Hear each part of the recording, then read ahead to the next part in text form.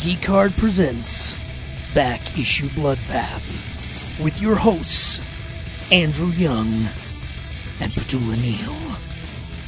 It's a wonder he isn't a villain. He's got every excuse. Born to poverty, a broken family, a childhood spent in a squalid slum, hounded and taunted and beaten by schoolyard bullies. To top it all off, he gets struck in the eyes by toxic waste and blinded for life. Blinded, bullied, impoverished, surrounded by calamity. Welcome to Back Issue Bloodbath. I'm Andrew Young. I'm Petula Neal. And this week, it's like I try to get it in as much as I can. We're talking some Daredevil, and mainly because it was announced in July at San Diego Comic-Con that Daredevil is getting an 18-episode Disney Plus series called Daredevil Born Again. And man, I want to celebrate that. Of course, Daredevil Born Again, one of my favorite comic stories of all time, so much so that we have covered it on this show in the past. And I was like, well, maybe there's another great Frank Miller story that they could probably mine some ideas from that will be used in the development of this series. And that made me look towards the Daredevil Man Without Fear miniseries, which came out in 1993 and 94. Written by Frank Miller and drawn by John Romita Jr. in a style that it almost feels like a melding of his own style and Frank Miller's. It is a retelling of the origin story of Daredevil, and it's interesting how this came to be. Petula, have you ever read any of the old official Marvel graphic novel series from the 80s and 90s? Maybe.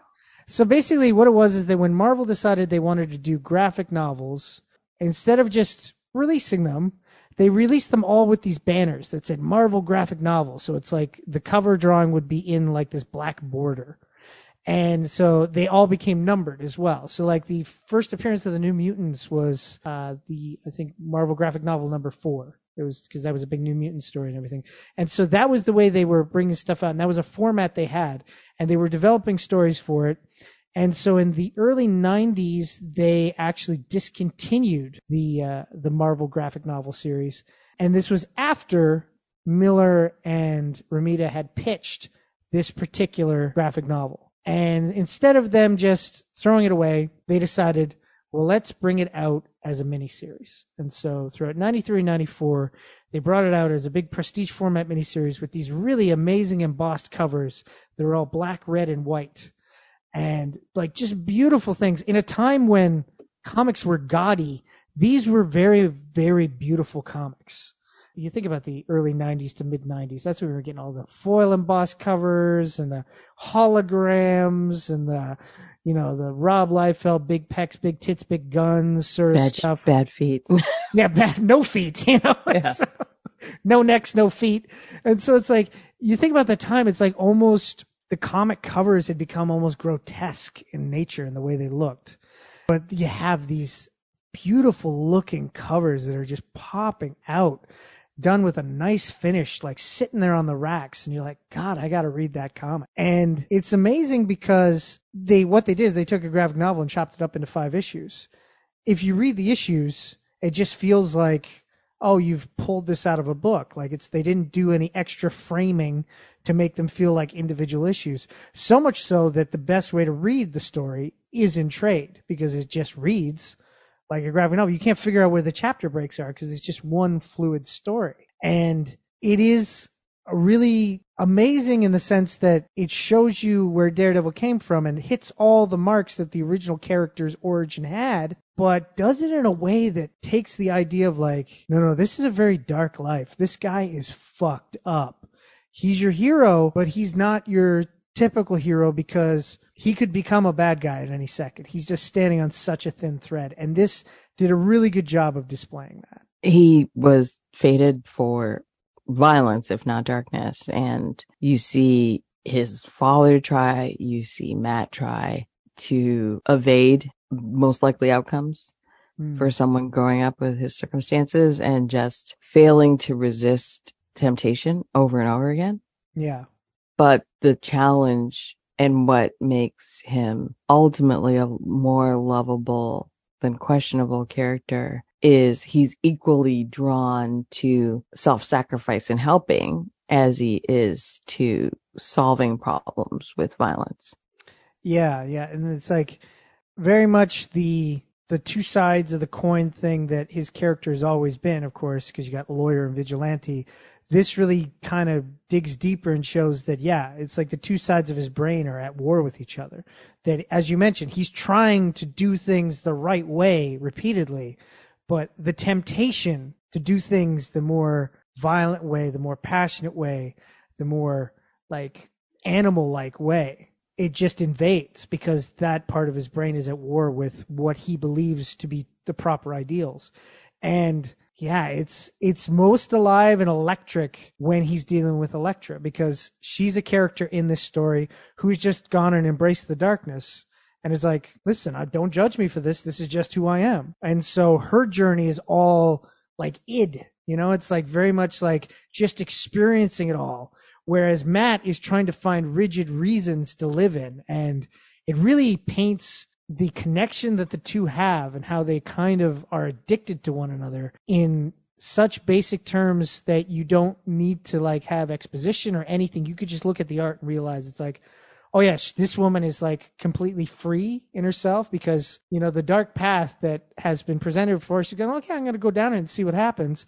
Whereas Matt is seduced by darkness, but is also trying to stand on the right side of the light the entire time, when he could easily just go down that path as well. Hell of a third date they have. It's kind of like the second and a half, fourth, depending on if you count like the street chase where he talks about her scent a lot. I feel like later on we lean more into the kind of echolocation part of his character. Yeah. In other books and especially in the more modern stuff. But this is a lot about scent. Listeners, if you're a Bridgerton fan, there's a couple of moments in season 2 of Bridgerton where the Anthony character just inhales the Kate character, just sniffs, like from a just shy of being respectful distance.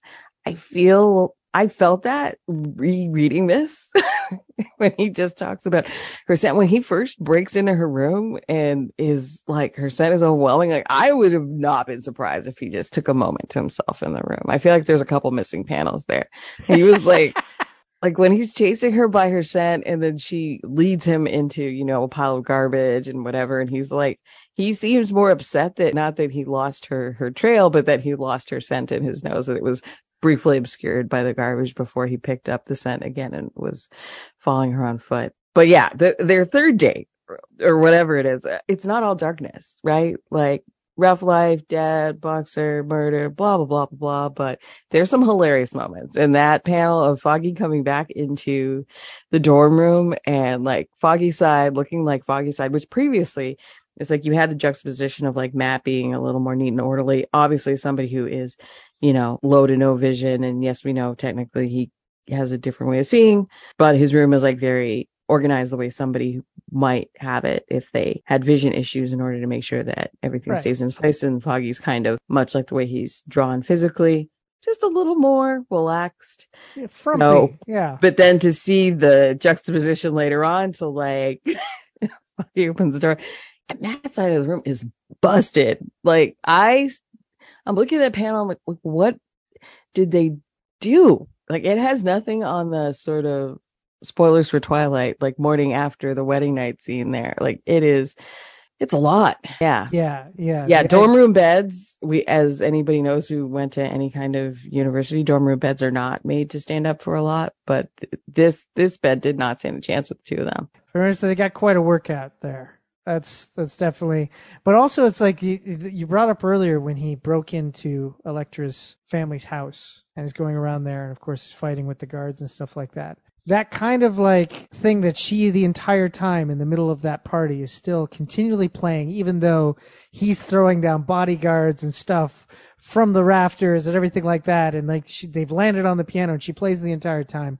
It's also showing us that it's like Matt is still trying to figure out who he is, where Elektra's already got it figured out. The entire time she never stops playing because in her mind she's like, no, I've made my choice. I'm going to live life and like suck the marrow out of it. And so, yes, I get the choice of words.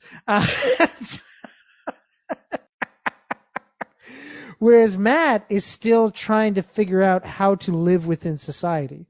And of course, as we know, as you know, Daredevil goes on, he does find that way to live in society. But at this point in his college years, it's kind of at the point where he has the potential to be anything. And it's like we have Stick, who trains him as a kid, who really wants him to go down that rigid path and become like the Sentinel for good, so much that he's talking to Stone in their dark meeting place and everything like that. I've always found it funny that when they look at they do the origins and stuff, it's like a character like Stone, who Frank Miller has already introduced, and we know what, like, people who've read the story know what he looks like. In these flashbacks and stuff, it's almost like he's an otherworldly being. We can't show him. He's just mired in shadow. And they have like this clandestine meeting and stuff like that. Usually you don't get that with the good guys, which is what has always kind of made Stick kind of interesting, is that Stick wants him to go the path of righteous, but his path almost looks just as violent and scary as the dark side. When they talk about him as sort of, one of only two adept that have been born, yada, yada, yada, and the other one, Elektra, already having succumbed to darker elements, it's again reminding us that whether or not his childhood and childhood circumstances had reversed themselves in some way, if his father had been able to make different choices, he was always kind of fated for violence. Yeah, and another thing in this retelling of the origin is that Frank Miller kind of puts down a hard and fast rule on the character that wasn't there before. In the original comics, Battling Jack Murdock was a fighter who suddenly starts getting all these wins after years of like slowly degrading, a guy who's past his prime, starts getting all these wins, finds out from the fixer that those have been fixed, and now he wants him to take a dive. He doesn't take the dive, and of course he ends up paying for it. And that remains in the comic, but the added element that Frank Miller brought to the story was that because he was a down on his luck boxer and he had to fend for Matt and he wasn't getting as many fights and everything like that, the fixer convinces him to be a, muscle for him, to go around and collect money from the poorer people in the area for protection and things like that. That element was introduced in this. Now, later on, there's certain comic creators who have ignored it, and there's certain other creators, like the Daredevil TV show for Netflix, they fully ignored it and just made it that he was just a boxer. But that's kind of been an influence that has been throughout the comics, and of course was a heavy influence in the 2003 film. If you actually look at this story and then look at the 2003 film, there's a lot of elements taken from this story and then done terribly in the 2003 film.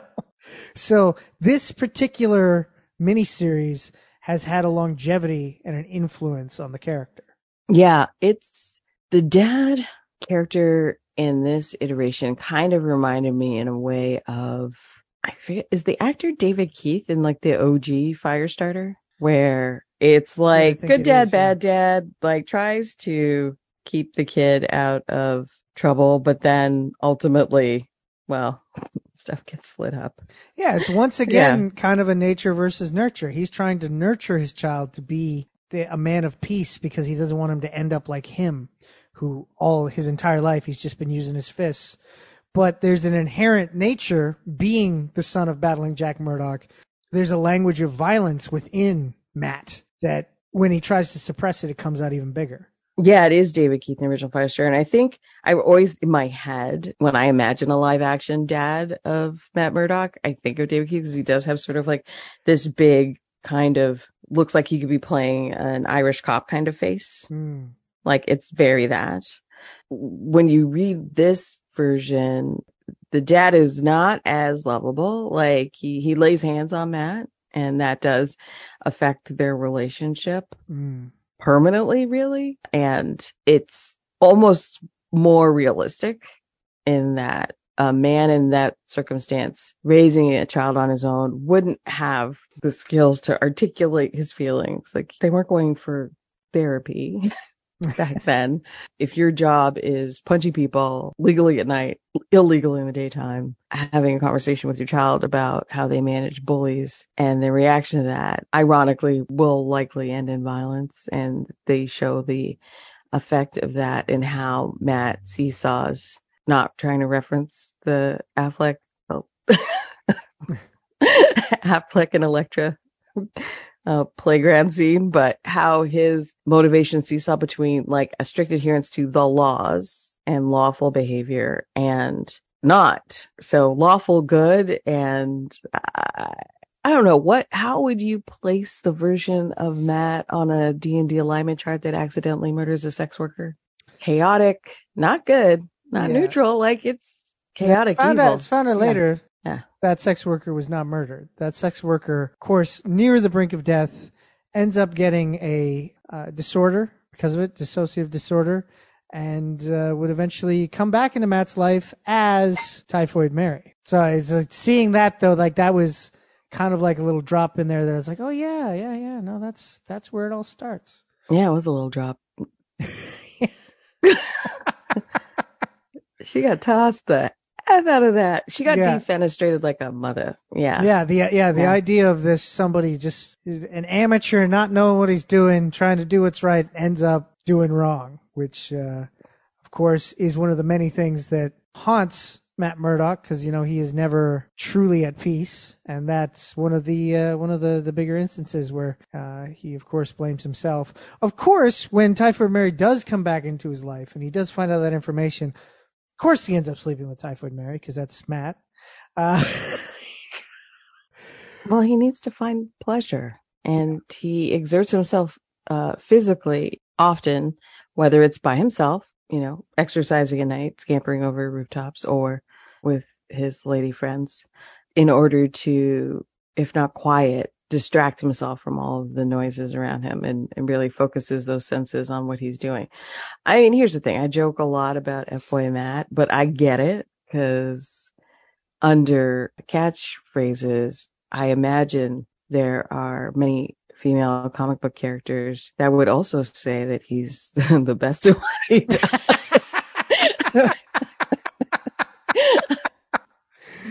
It's all about the tactile. That's what it is. It's all about the tactile. Yeah. He's in tune with the tactile, and that's what makes it work. Totally.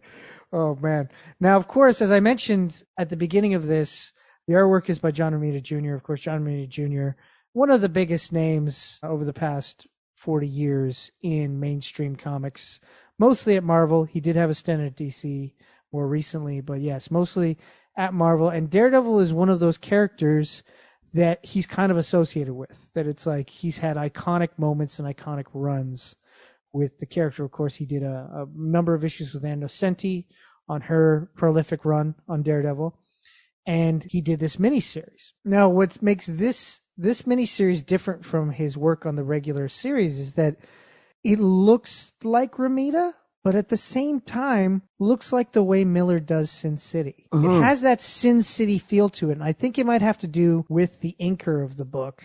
I was going to say Al Williamson. Thighs and shoulders, but sure, that too. Yeah, no, definitely the imaging, but I think Al Williamson's inking adds to this. It's almost like he looked at the pages and went, yeah, no, this feels like Sin City.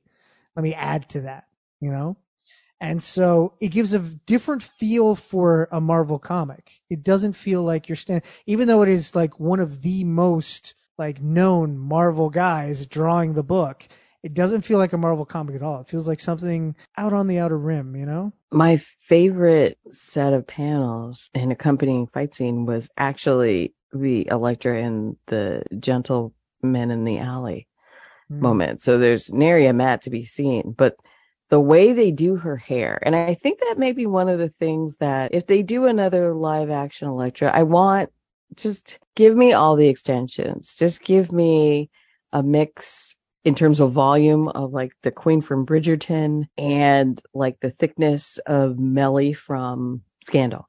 Like I want volume. Like the hair here that they do on Elektra, so it's almost like a part of her costume before she gets her costume. So when she's at home, sort of playing Demure with the glasses, but we can see the flush on her cheeks as she's getting off on like the ultraviolets going around.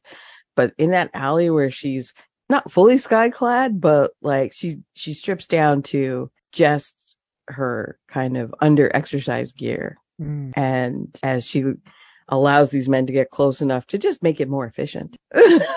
That scene and the way it's drawn, and so the mix of like the shadow in her hair, and there's just like a lot of focus on just how she uses different parts of her body to exact the most amount of like pain and inflict the most violence.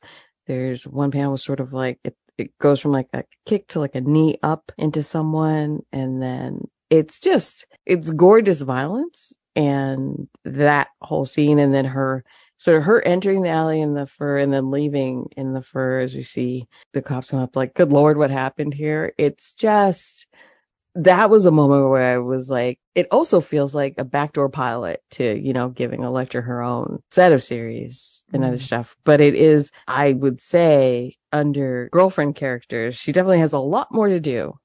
Yeah. Well, as I say, she has her own agency, she has her own path, and it has to do also with the fact that she's embraced who she is. So she's not dependent on anyone else to define her in this story. She's fully defined. Matt's almost the one who's basically looking at everybody else's ideology, Styx, Elektra's, his father's, trying to figure out which one works best for him. And so because of that, you get an extremely strong Elektra, and an Elektra that's dangerous, which is what you want your Elektra to be. You want a dangerous character. And she's the most dangerous in this book, more so than Kingpin and the mobsters.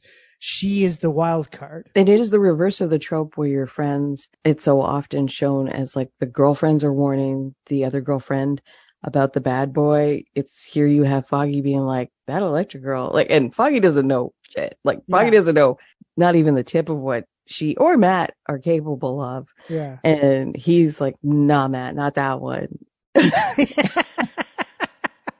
Yeah, no, that's right. And then, well, the one thing we also didn't touch on, because this book is so much about the characters of Matt Murdock and Elektra and like kind of what makes them tick, you almost forget that you've got this really like mature reader storyline of them. Daredevil is he kind of falls into finding out about a human trafficking ring that he has to save the kids from. And like, that's just kind of dropped in there. You think about a comic in the mid 90s, there was no like, this is for adults only written on it or anything. It's like, you picture like a 10-year-old kid these days reading this story. This was readily available to a 10-year-old kid in the mid 90s, and it's like, oh, there you go. And dark. This. They're like, 14, she's a bit old for what we were thinking of for our snuff film. Yeah, exactly. So it's like, it is some pretty hardcore stuff, and it kind of shows that it's like Matt Murdock's stories have always been on the darker side of the Marvel Universe.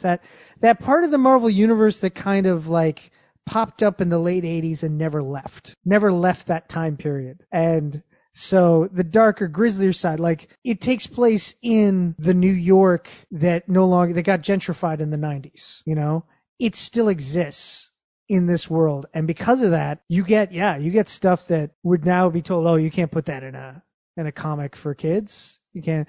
And like that was the thing in the mid 90s, the people that were actually reading the comics and not just collecting them you were still getting a lot of like teens and tweens picking up this book. And these days, I don't see Marvel ever doing that in a comic that's supposed to be available to them. So it's like, it is a very risque story that I think can only hold up in a Daredevil story. Like if you had this dark story in the mid 90s and Spider-Man was the star, you'd be like, well, this doesn't work for me. But because it's Daredevil, it's sort of like, yeah, it would be that dark. Daredevil is kind of just inherently attracted to the worst parts of society. He's not just stopping muggers. He's not just stopping like weapons dealers. He's stopping vile human filth. And dispatches of them with a balletic violence it's beautiful the way they draw some of these scenes. And the rescue of, he did set the rest of the children free, did he not? Or did he just... I believe he set the rest of the children free as well, but they focused on the fact that his... question mark, his friend, the child that he was training with. Yeah. The rescue of that child, that whole scene was definitely similar in many ways to the hallway fight in season 1 of the Netflix Daredevil with our boy Charlie Cox, and up to and including the kind of the black bodysuit look with the scarf around the head to cover his beautiful strawberry blonde locks. But not that you need the costume when you have the child there screaming, Matt's gonna come get me, he can do magic. It's like, girl. She's a kid. She's afraid. You know, so she's it's almost like she's saying that is like, you better watch out, but she's also saying in her head to just continually remind herself that Matt is there. So to give herself hope too. Yeah. And then her hope inspires the other children. There's the creepy chorus moment where sometimes, listener, when I'm reading a comic book, there are moments that you hear. And that was one. Imagining like the echoing haunting of children joining together in song in their separate compartments in what essentially is like a series of storage containers for these children that are about to be trafficked. Yeah. No, it's hardcore.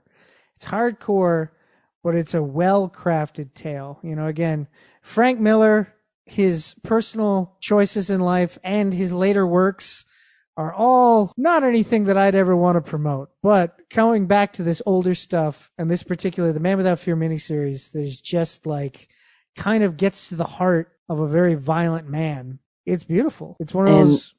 When they bring in Kingpin, it's just perfect. Yeah, exactly. So, you know, if you're jonesing for some Daredevil before the series comes out next year in 2023, of course, by all means, go read Born Again, because that's a great comic. Also very dark, very violent, and very in tune with the language of violence that Matt has to like quell in himself.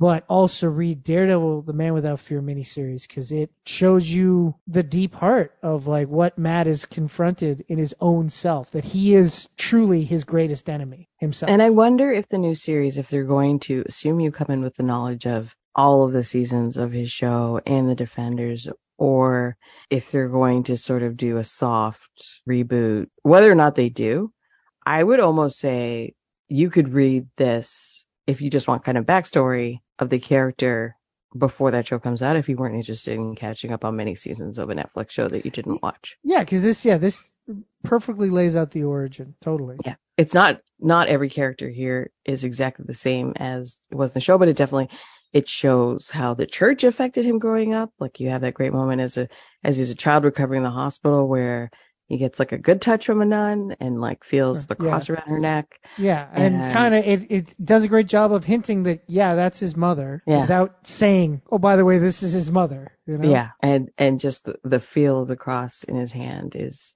you know, they linger on that moment. But I gotta like the final panel. It's just hilarious, but then also beautiful because he's scampering over the rooftops after he's sort of established himself after his culmination of the training montage, freeing the trafficked children moment, saying, you know, the costume was a good idea. I sewed it myself. And then it ends with, you know, us seeing him finally in the full regalia, looking like, you know, with the horns and the DD on the chest for the devil and the words coming from inside his head. God only knows what it looks like. And it's just perfect. Yeah. I howled, but it was also like bittersweet and beautiful. And yeah. Well, that's Daredevil's charm, is that there's moments where he can make like a joke that it's obvious, like that's the type of, when you see him like that, oh, that's why women find him charming, you know, sort of thing. It's like, because the rest of the time, if you were to look at the base of Matt Murdock, it's like, he's a violent, crazy guy, you know what I mean? And it's like, how the hell, aside from his perfect tactile skills, how does he pick up the ladies in the first place? It's like, oh, because he's also quite charming, you know? And so, yeah, it's a perfect encapsulation there, and a great way to end off the series. And it's definitely a book that you should check out because it reads so well and so fluid, and you get very much the feeling of who Matt Murdock is from this book. So definitely check it out. Tula, we've come to the end of another episode of Back Issue Bloodbath. Where can the good folks find you? At Inativ.com, on Twitter at Obesacantawit, OBESACANTAVAT, and here with you. And, of course, you can find everything I do over at geekardshow.com. Follow me on Twitter at geekard. Follow this very show on Facebook at Back Issue Bloodbath. We post a new episode every week there. But, of course, the easiest way is to make sure you subscribe to us on your podcasting platform of choice so that way you don't miss an episode. And I'm going to be honest with you folks, there's probably be another Daredevil episode coming up anytime I can fit it in, because that's... I'm a convert. Yeah, I know. That was... F-Boy Matt once a month. Let's do it. There we go. All righty. This has been Back to Bloodbath. I've been Andrew Young. I've been Patul O'Neill. Have yourself a good.